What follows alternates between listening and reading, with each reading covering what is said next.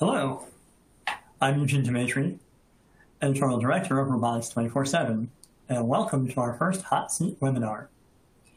I'd like to thank our sponsors, Gray Orange, Invia Robotics, and Kerber Supply Chain. Before we get into advances in goods-to-person automation, here are a few housekeeping items. If you have any questions for the panelists, please submit them in the Q&A box at any time, and we'll try to get them. And if we don't get to them all, we'll do them after the presentation by email. You can also download a PDF copy of today's slides and check out the downloads related to today's topic from the resource list to the left of the slide window in the On24 interface. If you are experiencing any technical problems, please visit our webcast help guide by clicking on the help question mark icon on the bottom of the console. If slides are not advancing, press the F5 key on your keyboard to refresh your browser. We will also have a survey at the end of this presentation. Over the past year and a half, the COVID-19 pandemic has accelerated e-commerce demand and put stress on supply chains of all kinds. Goods-to-person automation is widely viewed as a solution to many problems.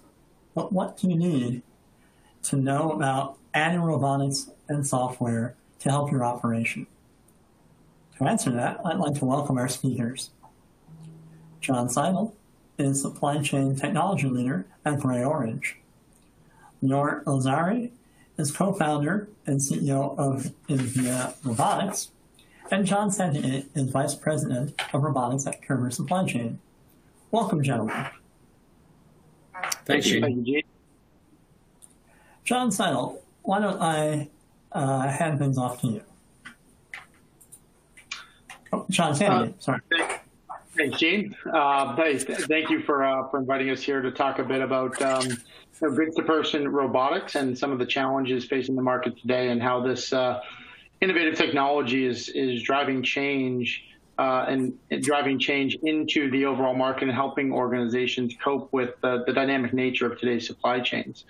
As you mentioned, my name is John Santigate. I'm the Vice President of Robotics at Kerber Supply Chain and lead our North American business unit related to helping our customers deploy autonomous mobile robotics into their warehousing operation. Before diving into a little bit about that practice, I'll tell you a little bit about who Kerber Supply Chain is. Kerber Supply Chain is the result of a series of strategic acquisitions by the Kerber Group into supply chain technology leading companies, including companies such as High Jump Software, Inconso, WMS Software, Voitech, which was a supplier of voice technology, and several others.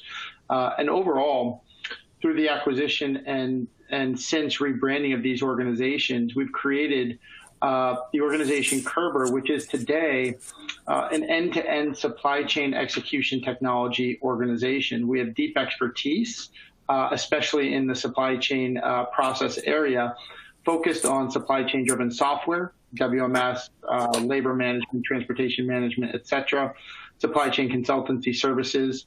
We're a leading supplier of voice technology into the warehouse. We provide autonomous mobile robotics services for organizations, traditional automation technologies as well, and all of the services and support and advisory solutions that go into helping modern organizations adapt and leverage cutting-edge supply chain technology solutions.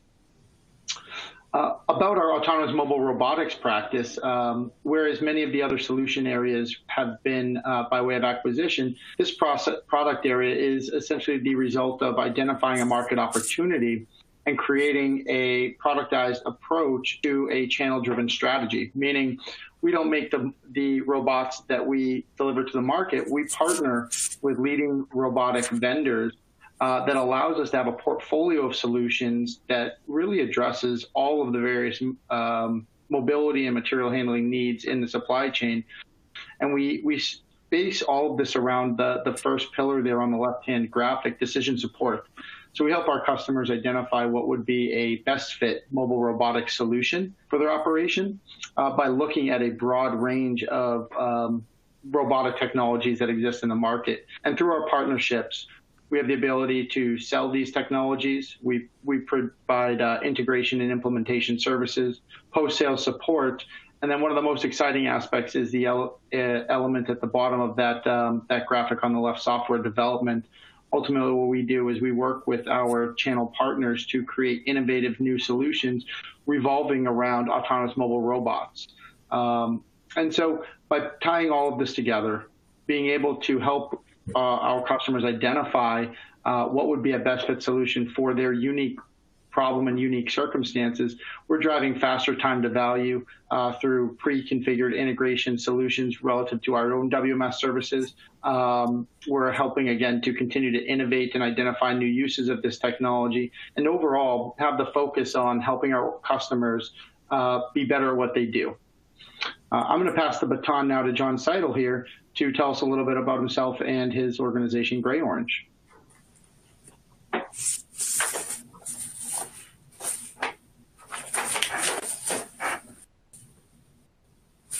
Been around for about 11 years now. Our original automation solutions were actually sorters, and then we migrated very quickly into the world of robotics. Today, I can actually advance here. Today, we are headquartered outside of Atlanta, Georgia, in the city of Roswell. We have offices around the world. There are thousands of robots from Gray Orange in the field today. I would describe us as a robotics and software company. We're finding, to John's point, that there is an absolute imperative in the marketplace to bring together automation, both traditional automation as well as advanced automation and robotics, from a portfolio of suppliers. So we're spending a great deal of time investing in our Gray Matter software, which is a warehouse execution system for driving not only our own robotic automation, but the automation of partners and other suppliers in the space.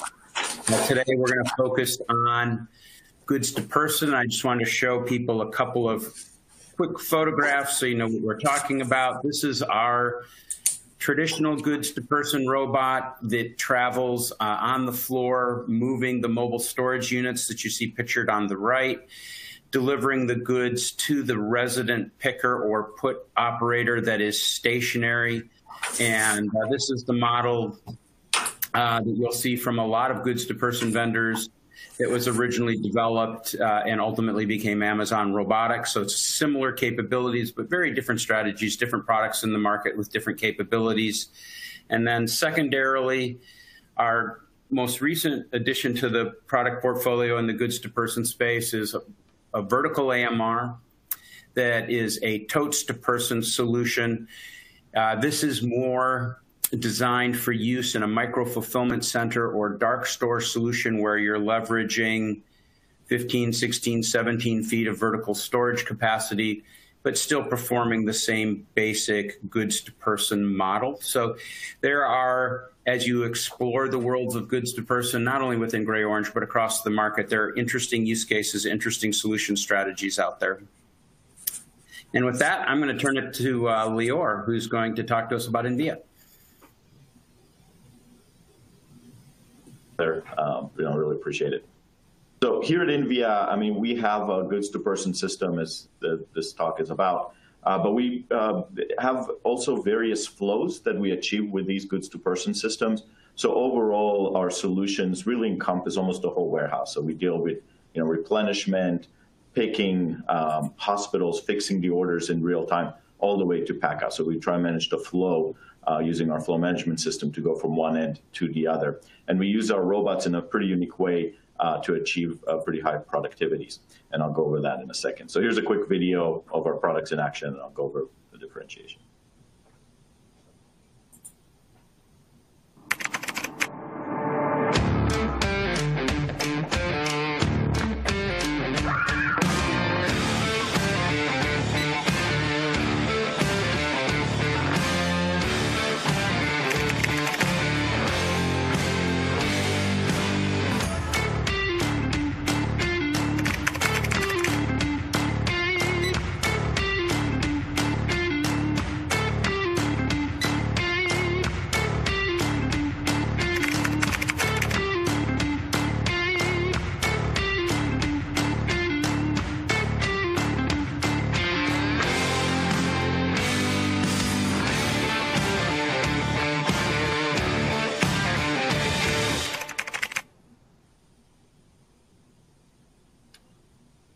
Cool. So as you saw, our robots themselves pretty much adapt to various shelves, racking, and I'll go over how we're actually doing this in a fairly unique way to help productivity increase quite a bit.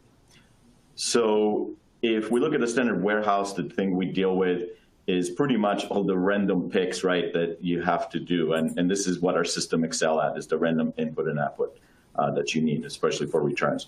So what we do is either overnight or during shift, we build these picker walls, as you can see here in the green, and those basically contain all the products for the current orders of the wave or the pick. And then you have people that will come in and pick from that. So it's a very dynamic picker wall. You can see that in action over here. The robots are taking those totes for those orders, bringing in. Now, this allows us to actually deal a lot with the batching aspects as well. So we can leave some of the totes longer. And you can see the person coming in and picking from those items. So you can see here is about 720 UPH. That was actually roughly about 650 lines per hour. And one of the things that we're able to do is really enhance the productivity of people by letting them burst. So as you saw from the wall, basically we build that wall and then we have somebody coming in and picking from the wall as quickly as possible. So thank you so much.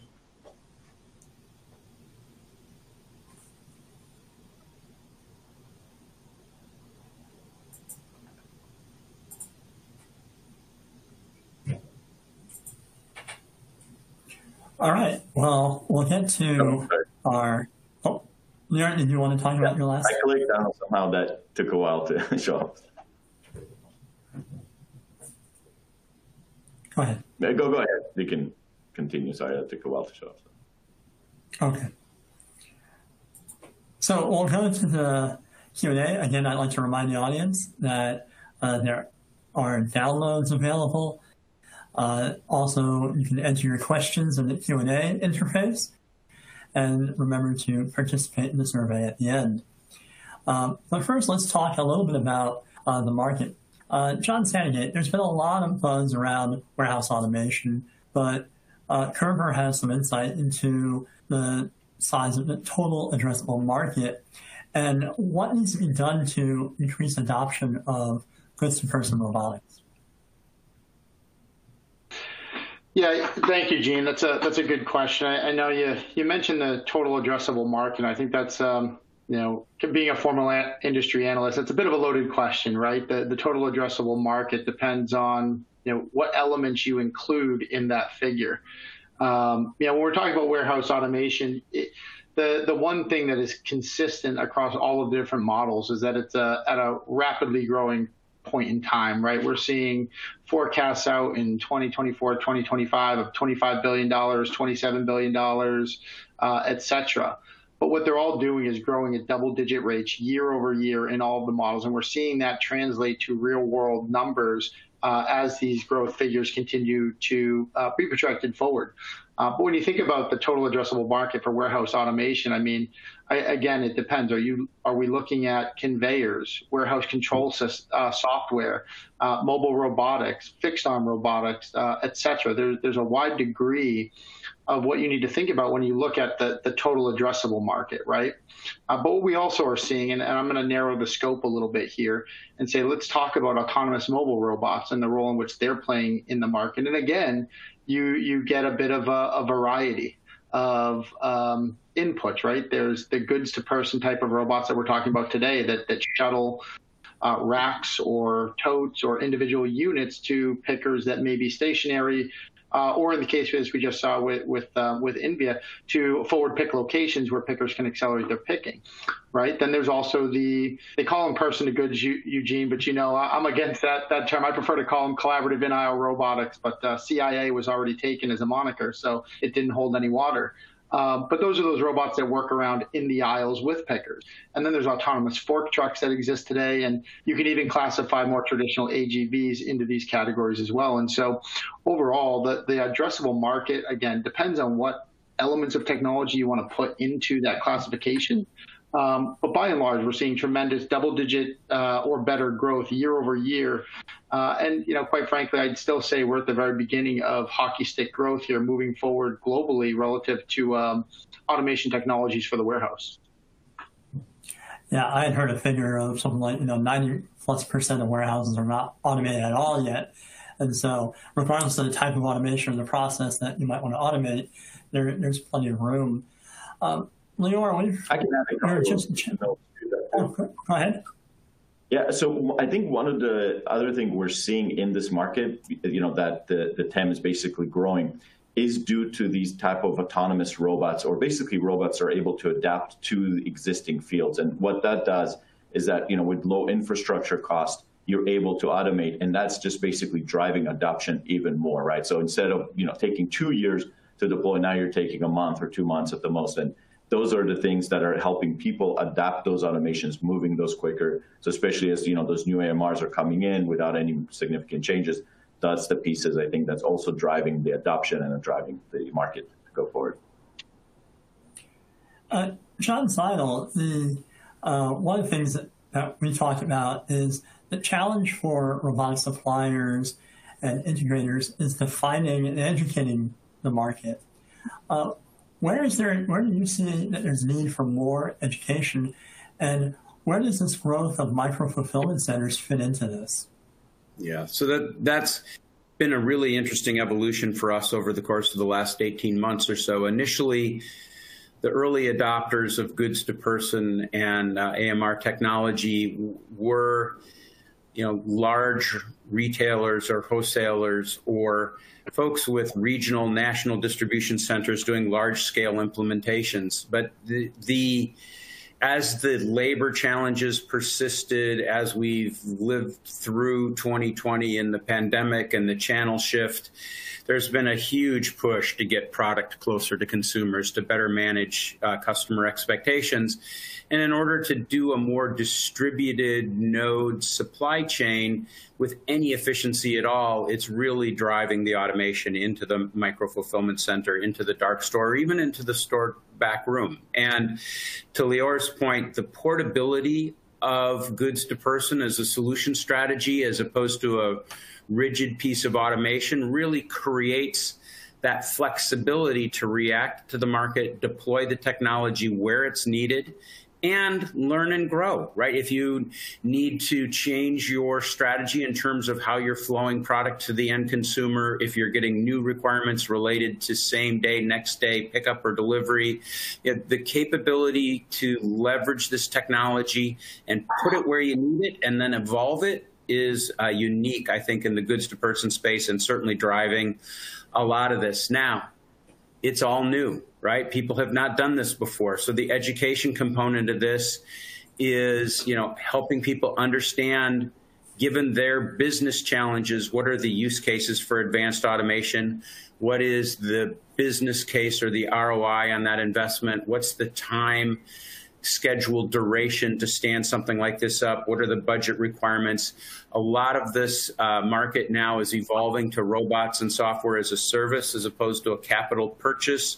Traditionally, a lot of the material handling equipment, the legacy material handling equipment, was a capital purchase. So teaching people about buying as a service has been interesting, in addition to just the technology. Yeah, and speaking of software, there's been this whole discussion about the commoditization of mobile robots, which hasn't quite happened yet because obviously there's lots of different mobile robots for different purposes. But John Sanigan, can you tell us a little bit how software is becoming a differentiator? Because that's something that I'm hearing a lot, and I'm sure you are too. Yeah, thanks. That's a great question. I mean, at the end of the day, right, mobile robots, the objective of the robot is to move something from point A to point B, right? The intelligence that directs that robot is where a lot of the added value comes into play for the market, right? I think, any one of the four of us, myself excluded, so the three of you could go into Hobby Lobby and get the components you would need to build a mobile robot, right? And in fact, Lior, you've done not quite Hobby Lobby, Lior, but obviously you know where I'm going. Order it from That's right. The ability to go from point A to point B is what will, at a point in time, become commoditized. The robots themselves will then rely upon a broader base of software and intelligence solutions to drive greater value. And I think, as we see, more and more visibility at the enterprise level for mobile robots and the applicability and the value proposition, there will be greater levels of investment made into the software elements to allow organizations to more quickly, A, deploy the robots and integrate them into their existing infrastructure, but B, start to create more homogeneous fleets, leveraging different robots from different vendors, different types of robots to perform different movements in the facility, and perhaps at a point in time orchestrate the distribution of the work that still resides at the top level, the WMS level, that pushes that work down into the fleet of robots. Today, there's a handful of vendors that we'll say are early stages of being able to do that, but today largely the work comes from, we'll continue to say the WMS that feeds the robot executing systems. And then the work that occurs then is sort of capsulized in the robotics solution. It's not too hard to envision a future state where that encapsulation now takes into consideration the capabilities of a broader base of solutions, and there's a third-party application that's doing the directing of that work and acting as the warehouse orchestrator, for example. And I know if you talk to, ask Lior and John, they certainly would have a perspective on that. And I think there's a perspective that the gray matter from gray orange is already going down that path. In fact, John and Zeinel, I know that, we talked about the sort of software stack for goods-to-person on warehouse automation. Can you describe maybe some of the layers or some of the sorts of middleware that on Gray Orange that you're starting to see out in the world? Sure. So we think of a fulfillment node as having agents in that node that are doing work. And those agents can be human beings, they can be robots, they could be legacy automation, but they are work being performed by through some mechanism. And we've taken the approach of designing our software so that we can manage those agents regardless of whether they're gray-orange robots or someone else's robots or a human being that's interacting via traditional automation like an RF gun or something. So I think the role of the WMS is changing because of the real-time requirement to continuously optimize in real time how we're going to do e-com fulfillment based on live flow of orders into the solution. The whole notion of waving really is going away, at least in our world, and it's much more about a continuous order streaming. And depending on the node, to John's point, I agree, in a large fulfillment center operation, we are absolutely connected to the WMS and taking work from them, not through the traditional wave, but as soon as they have access to it, and then coordinating the fulfillment. In that micro fulfillment center or store back room, there actually is no WMS involved. We're taking demand generation directly from the OMS or the ERP solution. And you touched on something that I wanted to ask Lior about, is the role of software in maintaining the flow of products. I know that's something that you've given some thought to and written about in the past. Yeah, so one of the things that we've done earlier on is not only provide the robots, but also provide the flow management to make sure that your orders are going out the door. And part of it actually had to do with our business model, which is a RaaS, right? Robotic as a service, where we're actually paying for that throughput. So we, as a robotics company, are sort of own that, that throughput and making sure it's always as efficient as possible. And one of the things we noticed very early on is what, both Johns, kind of alluded to, is that the coordination in the warehouse has to happen. It doesn't help you if you're picking at a very fast rate only to be bottlenecked by your pack out, or even if the replenishment didn't happen in time. So our systems today, and you can actually see that at the wall is sort of the end manifestation of that, where we're coordinating people and product at the same time to show up in real time to make sure that both people are as productive as possible and robots are as productive as possible. So overall, your productivity goes up. And to John's point about wave, I mean, that you pretty much have to go away with the wave, because the problem with the wave is that, you might be at peak efficiency at first, but as your orders starting to drop down and the waves you're picking it more and more, you're actually losing productivity or you're just having idle resources. So being able to coordinate and to manage the flow of goods is what we end up doing. So our system in ViaLogic basically manages who will do what and when, and that's from a robot point of view, right? To bringing in that tote at the time that that person is going to be there to pick it, and if there's a batching capability, right, that tote will stay in there or it will get moved to another place, and all that has to be coordinated because you don't want a person to show up,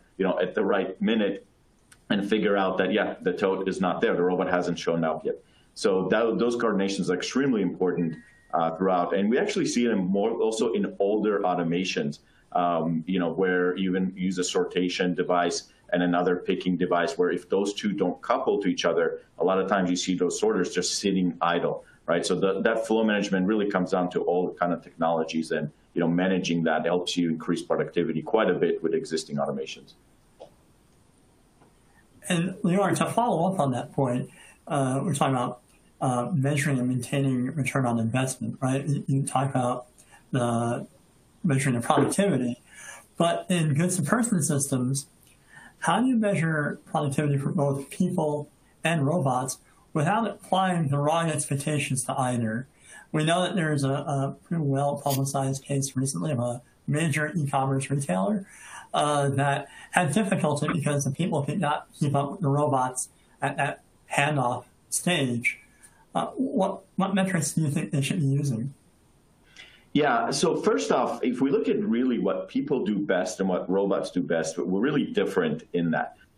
People, they are really good at bursting and doing various tasks throughout the day. If you get a person to do the same task over and over again and without bursting, right, just doing consistently, we're actually not very good at that. We're really good at doing something, and we might do it for 2-3 hours at the most, and then we get bored of that. And if you continue doing that, the productivity actually starts going down. Robots, on the other hand, are really good at doing that mundane task over and over and over again, and without complaining, without doing anything right. They will just bring that tote, the same tote, over and over and over again in there. So looking at those aspects of things, this is where, for example, we did that picker wall that allows us to capture what people do best and what robots do best.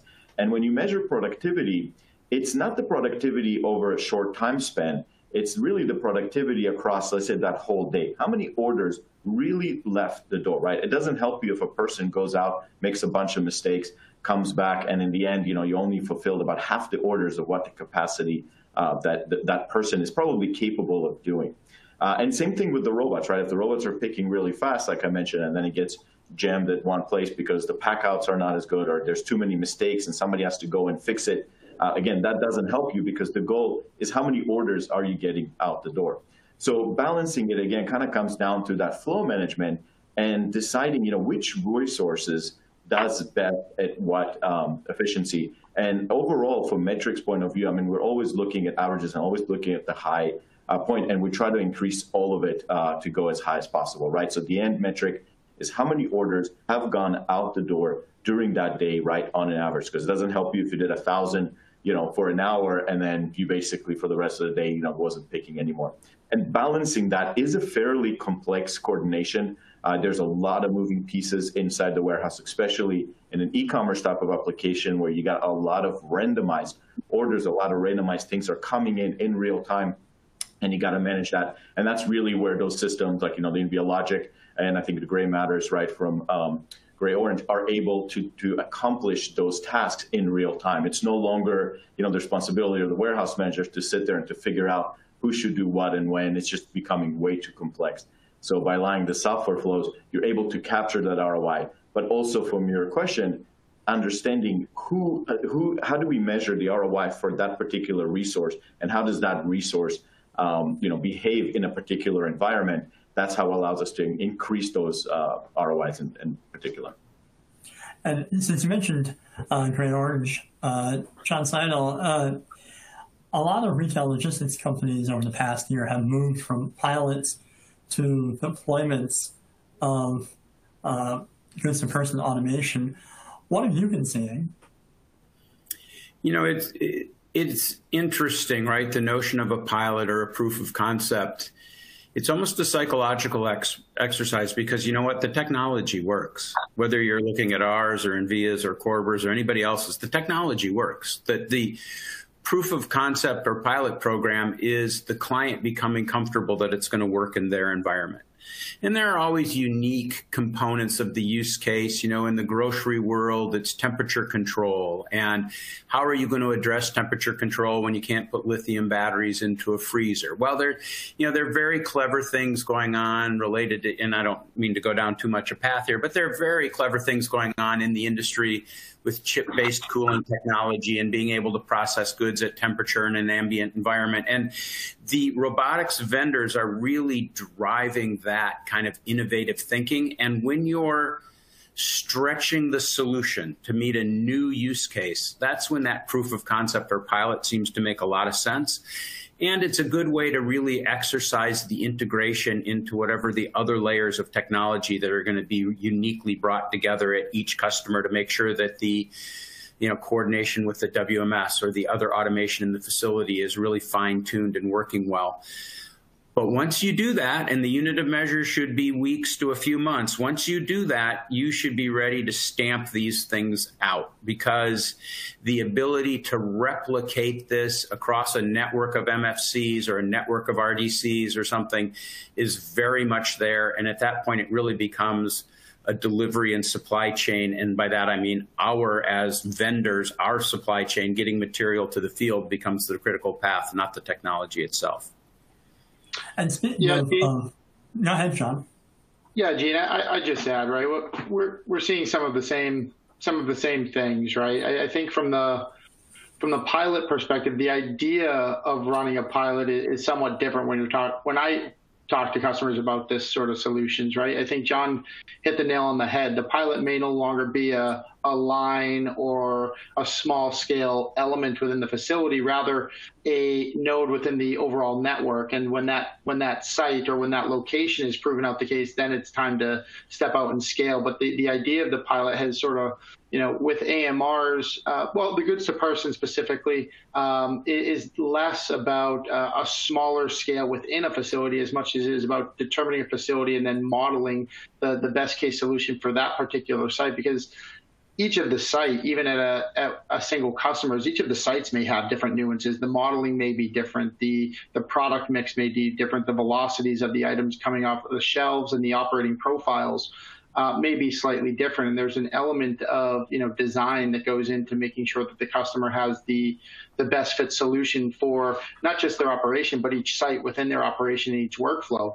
But overall, the idea of the pilot has somewhat shifted when you're talking about creating a dedicated floor space, for example, in a facility to deploy a grid and put in mobile racking and robot-enabled pick station and put stations, because there's still a good degree of investment that goes into making that happen. So the idea of doing the tabletop pilots it's a little bit different now. It's more of a if not a site level, at least a larger scale pilot, because in order to show the ROI, there needs to be a degree of volume that gets thrown at these systems, right? It's not like it can be such a small scale solution. You may have not be able to provide the degree of ROI in that instance if it's too small of a solution, versus if you're willing to put in the effort to assess a fitness at a site level scale. Well, I know that Kerber works with multiple robotics vendors at different sites. That brings us to the point of interoperability. A number of organizations, including A3, Mass Robotics, and the Robot Operations Group, are working on interoperability. John, just sort of follow up on what you were just saying, how urgent is the need, and from both Kerber's point of view and the user point of view, what do they need to know? Is this something that they should be looking for standards? Is it something that they should be looking for third-party software or management? How do you manage these environments where we're starting to see multiple robots from multiple vendors? Yeah, Gene, the great thing about standards is that there's so many to choose from, right? And oftentimes, but in this space, there really isn't. It's an interesting time. There's different ways of designing the way in which the data flows across the different types of technologies. we talked about this a little bit a little while ago, in the idea of creating heterogeneous fleets. And there are some robotics vendors that have a more diverse product mix. There are others that are more purpose-built. They're built for a very specific use case.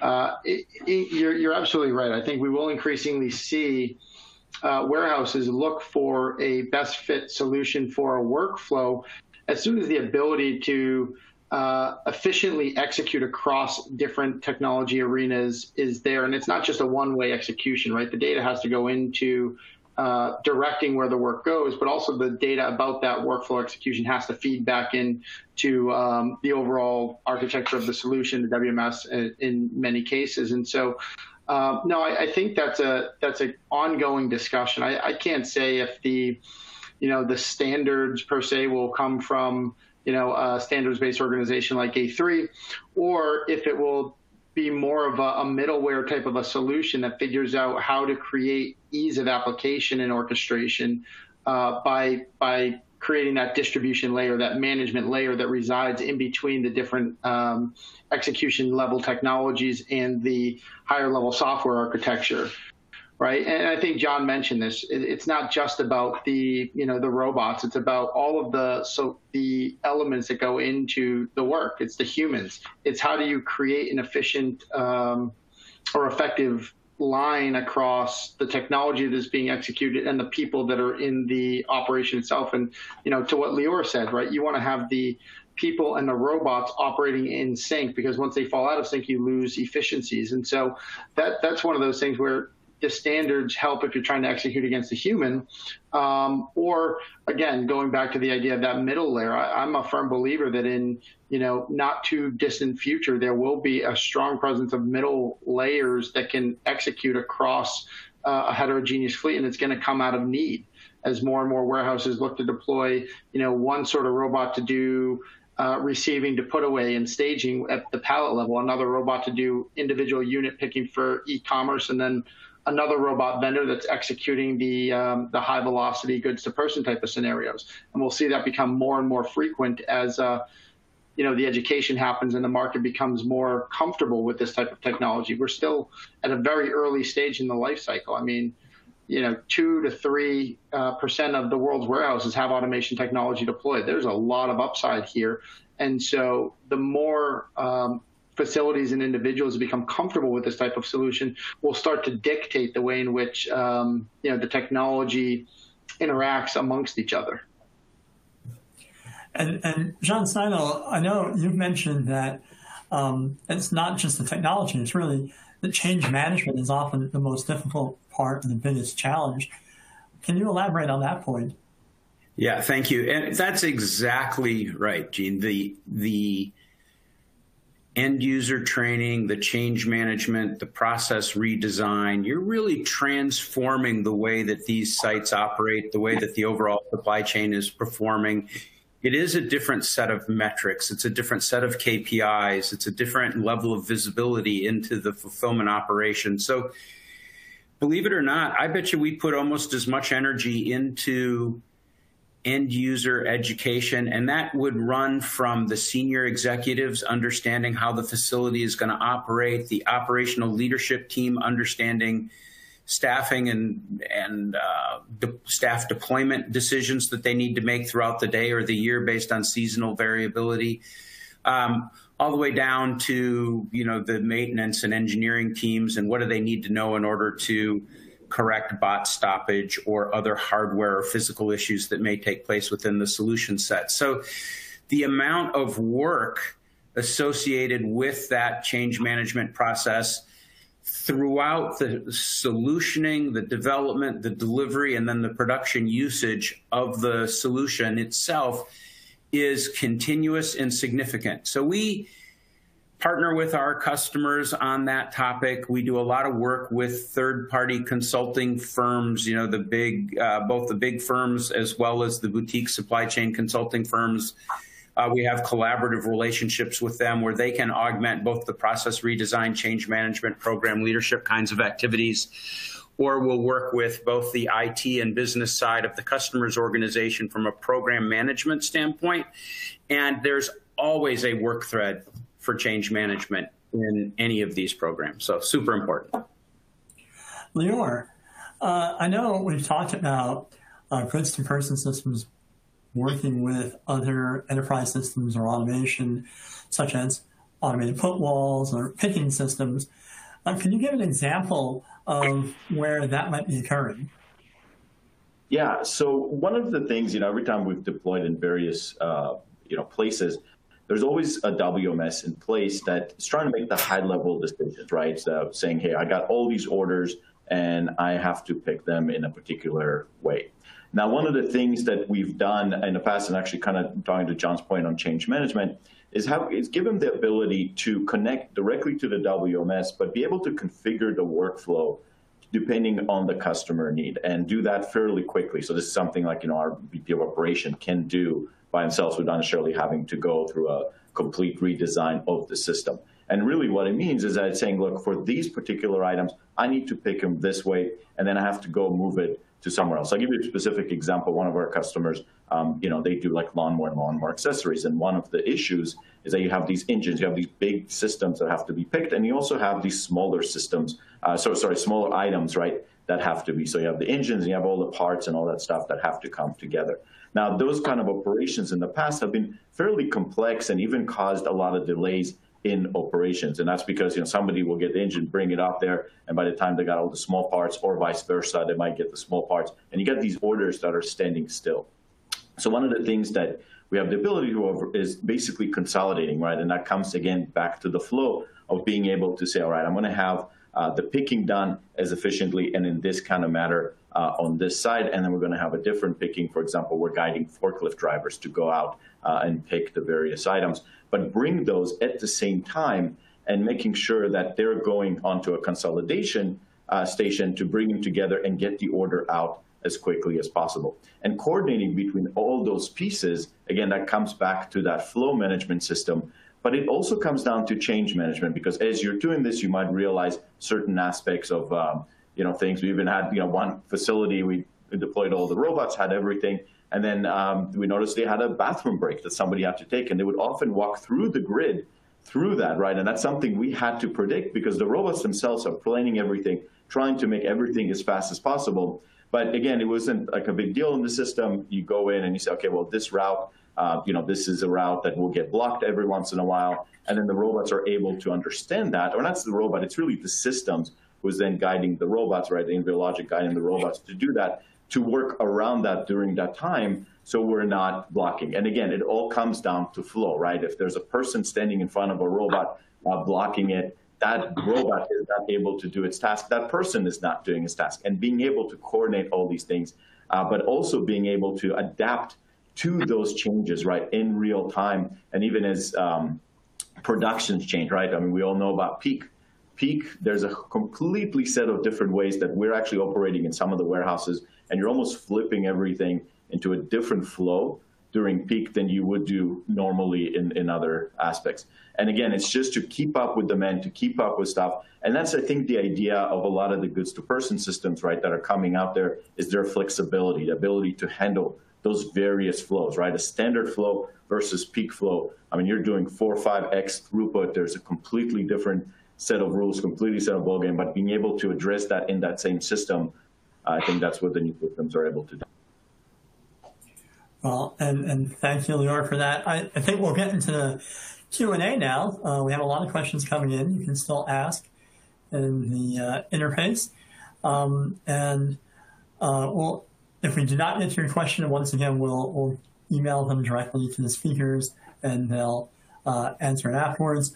Also, the recording of this webinar will be available afterwards through your registration and Robotics 24/7 site. So let me start here. This is a question about the training. How do you approach the client training required to effectively implement this level of automation in environments that have had very little automation in the past? Maybe John Sandegate, you might want to start with that, because you talked a moment ago about how most warehouses are not yet automated at all. How much training is involved? Yeah, I'll jump there. Thanks, Gene. That's a good question. It's obviously, when you're deploying a new technology, there is a degree of education that needs to go into the operation. And I think there's a couple different directions we want to look about at training, right? There's when you first stand up this solution, what sort of training do you need to do to the staff that's just learning a new technology, as well as the supporting staff, the IT organization, the operations management, and how they're going to be, maintaining this technology. From what I have experienced with the mobile robots, that's the more intense part of the training. Training up the IT staff for how to work with this technology itself, training the operations staff on, redesigning certain processes, because you don't want to put automation into a manual process and expect to have tremendous output, because the manual process was designed for manual execution. So you want to have some training relative to how you use this technology. For me, the more exciting aspect of training is when you're bringing on new folks. Lear, you were just talking about peak and the importance of having different methodologies around supporting periods of peak demand. Or a lot of the drive for this technology is high turnover and lack of available resourcing. And so now when you're putting new folks into work with these systems, how does that change the way in which you do your training of your associates, right? In the past, an associate would have to learn the facility, would have to learn all of the products, where they reside. I've heard scenarios where to train for peak, a worker that's going to be on site for a 4 to 6 week period to support a very short burst of activity, the training cycle to get that person up to full productivity would take upwards of 5 weeks, right? So 5 weeks to bring this person in, onboard them, get them familiar with the processes and the warehouse layout and things of that nature. Today with robotics, you drastically reduce that. In some cases, a couple of hours, where and I'm going to make it very simple. It's not always this simple, but the robot presents you with work. The screen interface shows you where the item is to pick. You may have laser-guided systems embedded there, so you get an image on a screen that shows where the item is. You get a laser pointing to that item. You pick the item from that location, scan it, and then the system itself tells you whether you picked the right item or not. This is very specific to goods to person, where you create a stationary pick module. So you're getting that person familiar with the workflows, but it takes a lot less time than getting that person familiar with the layout of the facility, the processes, the technology. Now you're just getting them familiar with the technology itself, because the workflows become almost second nature. They're very, very intuitive and designed to accelerate the pace at which you get a new associate from, a new hire without any experience in the facility to full level productivity.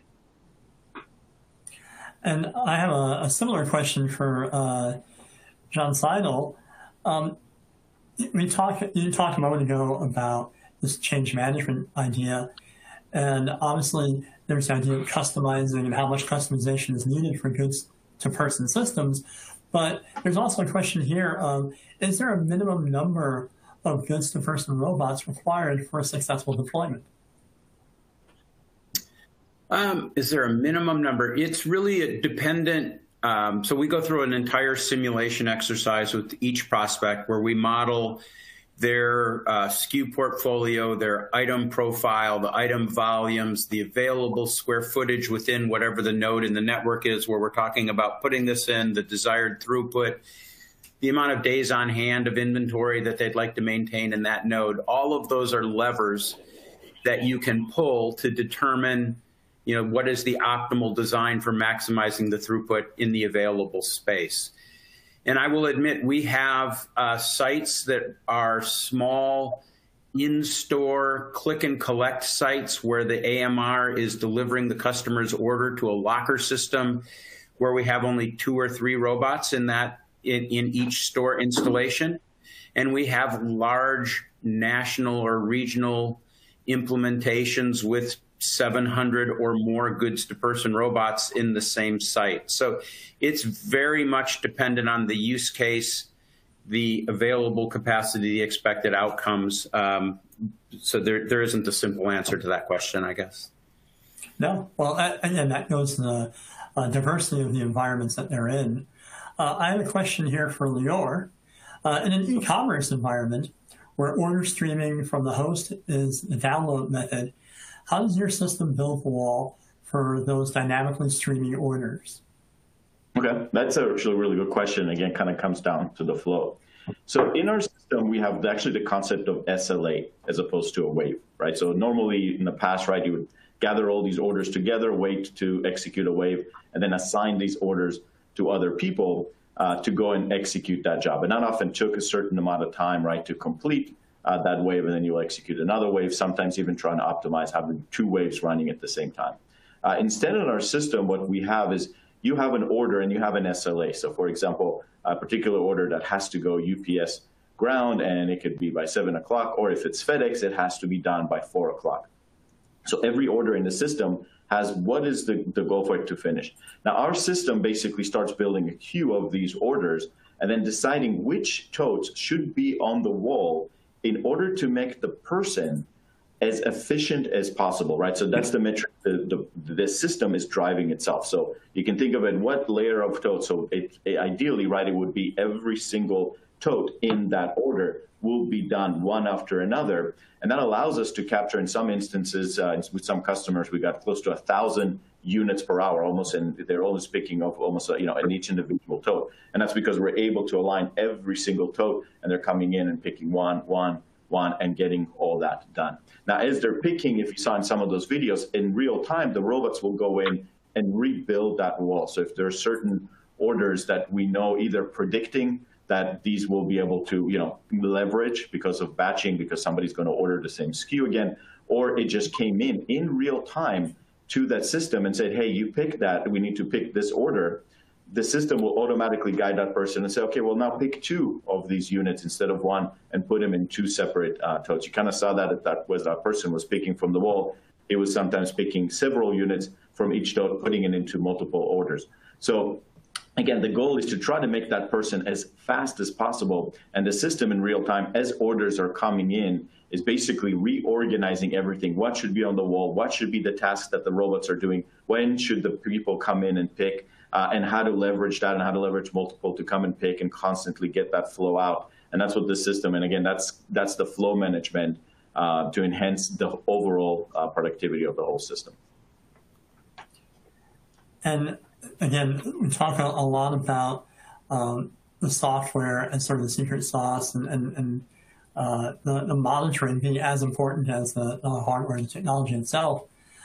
This is a question I'll throw out to all 3 of you, and you can answer.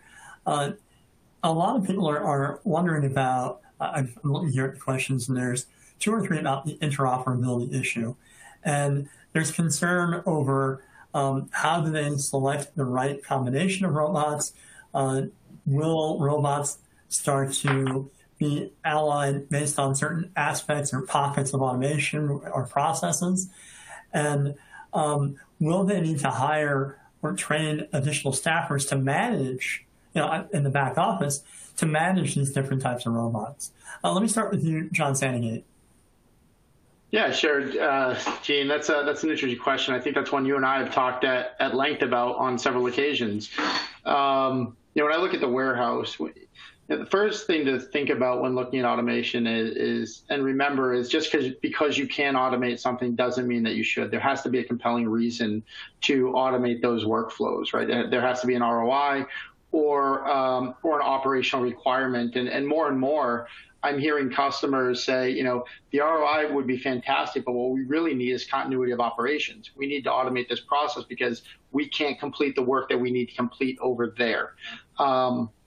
And so making investments into automation is not just being driven by ROI anymore. It's being driven by the idea of operational continuity. Now, to get direct to that question, all of the different workflows that occur within the warehouse have different opportunities, right? You're going to receive full pallets of product in inbound, and maybe you shuttle those pallets to a break bulk area, right? So if you're looking to automate, there's got to be a mechanism to move full pallets from point A to point B.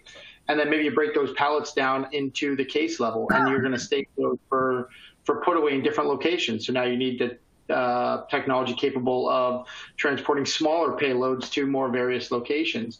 And then in picking, are you picking at the pallet level, or are you picking at the each level or the case level? All of these different workflows may occur within the exact same warehouse, right? And so in terms of determining what is the best fit solution, it's looking at that particular workflow, looking at the material that's being moved, looking at the volume and velocity of work that exists there, and many other metrics. There's no magic bullet. It's really about doing a deep assessment of the workflows that exist and the characteristics of that particular set of work, and understanding what exists in the market to help solve those particular automation challenges.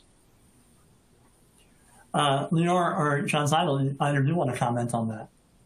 Yeah, I can comment. Go ahead, Lior. Okay. Go ahead. Real quick, actually. So for us, the same deal, right, is with those different automations, I think is actually what John Seidel talked about before, is simulations is extremely important. So you can sort of get a head start and understand what are going to be the flows, what are going to be the bottlenecks, which automation should you use and when. So for example, we partner up with Prigis Auto Baggers. That's another robot in some sense, right? That's doing all the auto bagging and everything. But again, managing the flow and understanding how things are going to happen and how fast would a particular auto bagger work, what size, all that stuff during simulations allow you to really capture that requirement and then understand which pieces and which vendors you're going to have to contact in order to, execute that system. I would just add, yeah, sure. I would just add a couple of things, right?